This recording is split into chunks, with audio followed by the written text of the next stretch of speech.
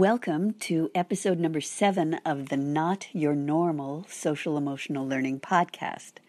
This episode is a gift to all of us, you and me, because we have a wonderfully special guest this time.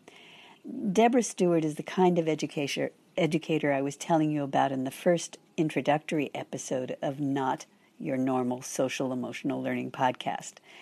The kind of educator who, even though she's been teaching for over 3 decades, she has even more energy at the end of each school day than she did 30 years ago.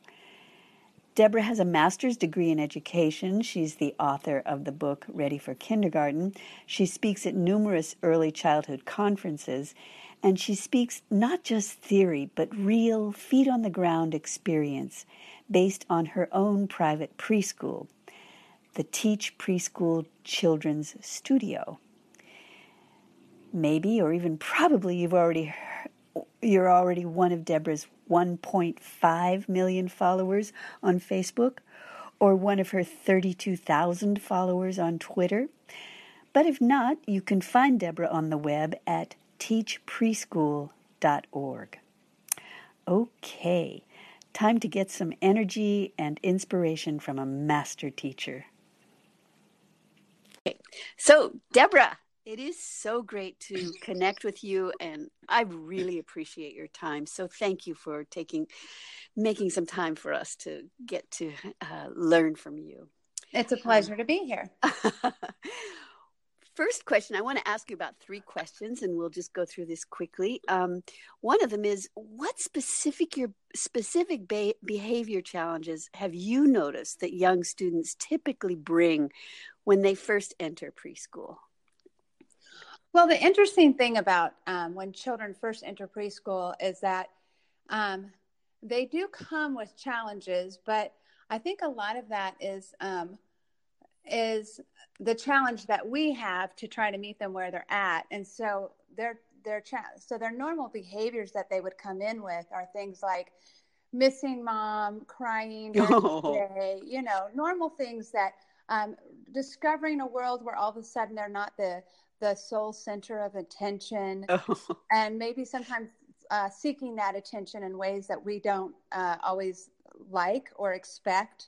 They have to figure out how to navigate this new world, how to, learn to share, cooperate, follow directions, all of these things are happening from, like all at once being thrown at them. And depending on the child is how well they'll navigate it and what kind of experiences they've had before they ever walk in the classroom. So Sure. It's not so much that they come with all these challenges, is that we bring them into a world filled with challenges, and depending on their maturity and how much experience they have before is how well they can navigate those challenges. I hope that makes sense. But that's how I do it. I love your heart and understanding and appreciation that it's not that they bring challenges, is that they suddenly are faced with a lot of challenges that they're really not prepared for. So that really makes me have another question.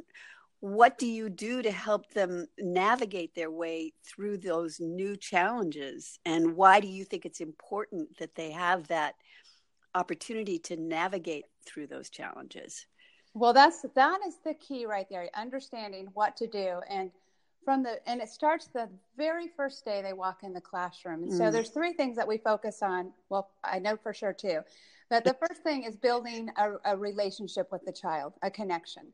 If we don't build a relationship with the child, then they're constantly operating from a distance from us, and they are not as responsive to what we're asking them to do or where we're leading them, because they don't feel connection to us. So the first thing we want to do is really build a good relationship with every child, help them feel comfortable and well-liked and appreciated for being there, and build your sense of trust. So you want to start that from the moment they walk in the classroom, and you don't have to go overboard, but just being kind and accepting and smiling and gentle and nurturing and reassuring in everything you do. No matter how challenging that child seems to be to you when they walk in the door, you still have to focus on building a relationship before you can even move past it. And so you focus on that first. The second thing we do is make sure that they absolutely understand what to do. And we just take our time, and we really spend the first week of school giving them lots of tutoring, so to speak. Like, here's your cubby. Here's where you hang up your things. Here's where you put away the scissors. Here's where you will find blocks. And here's how you can play in them. And we spend a lot of time during the first week or two of school just getting them acclimated and building their ability to do things, to know what to do and how to do it. And so giving them your expectations, but also tutoring them and coaching them in how to do it, along with building that relationship so that they're competent in what you're asking them to do throughout the year. And then finally, getting them acclimated to the schedule and to one another. So a lot of times we focus on, we want to build friendships on the first day of school. and they are not ready for that. Mm. They're what they need, first of all, is to feel confident in your environment and confident with you. Mm. And as they do it, become a community in your environment, from that, they'll begin to establish new friendships. So we need to focus on building relationships, building competence, and then through that community of competence, we'll begin to establish friendships and going from there. Oh, it's so beautiful. And then they're going to go out on the playground. And you and I had a really satisfying conversation yesterday about this, where you prepare them for what's going to happen out there without... Can you repeat what you said yesterday? Because it was so beautiful, and it was so heartful, and it was so empathetic about that need, their need to be seen and to be guided.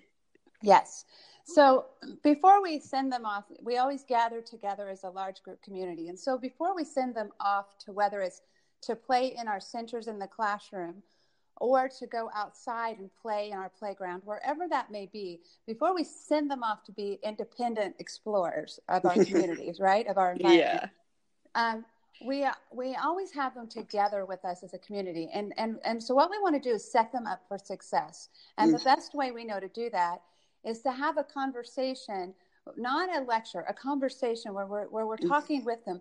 And let's say we're getting ready to go outside, and we'll say, what's going to happen if you run really fast and you're not paying attention to the other kids around you? What might happen? And they'll say, we might fall or hit, they're going to come up with their things. We don't have to tell them. They know. Right. But then we'll say, but what could we maybe do better to help us not fall and not have those happen? Then we take them down the path of what we want to see them try.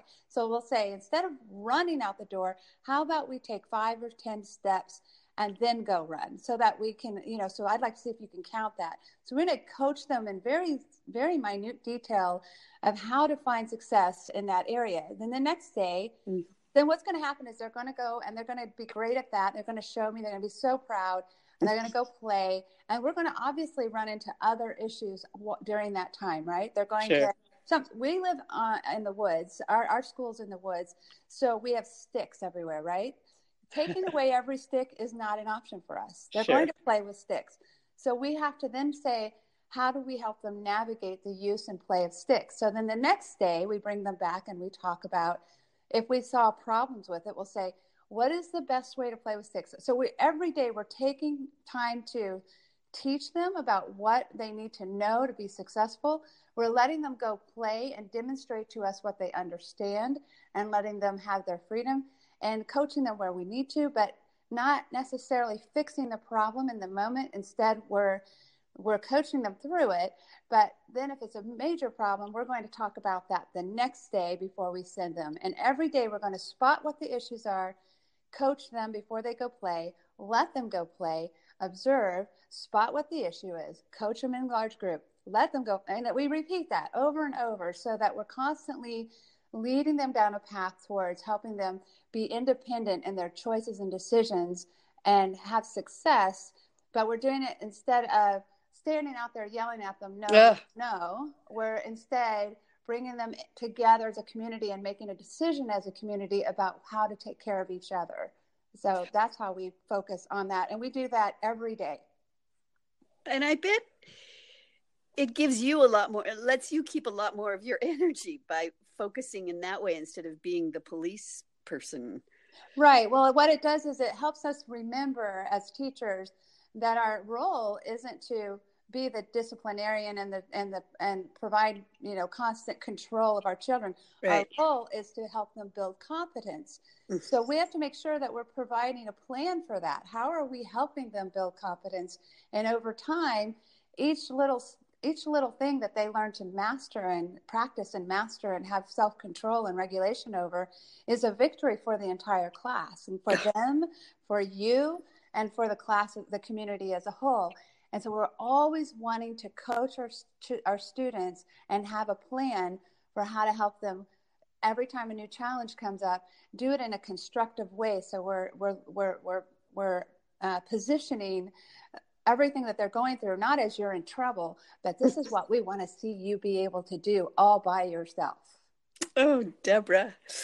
Oh, just beautiful. I'm going to keep these interviews short, but if you think you're never talking to me again, you're out of your mind. No, I love it. I would love it. I'll talk early childhood anytime. So, oh, obviously. And one of my big points that I want to make, and then we'll say goodbye for now, is that, there are teachers that go through their day and they're just exhausted and drained at the end of the day. Mm-hmm. Or there are teachers like you who obviously have been doing it for decades and you're more turned on than ever and you have more energy from it. Am I correct in that's where you're at?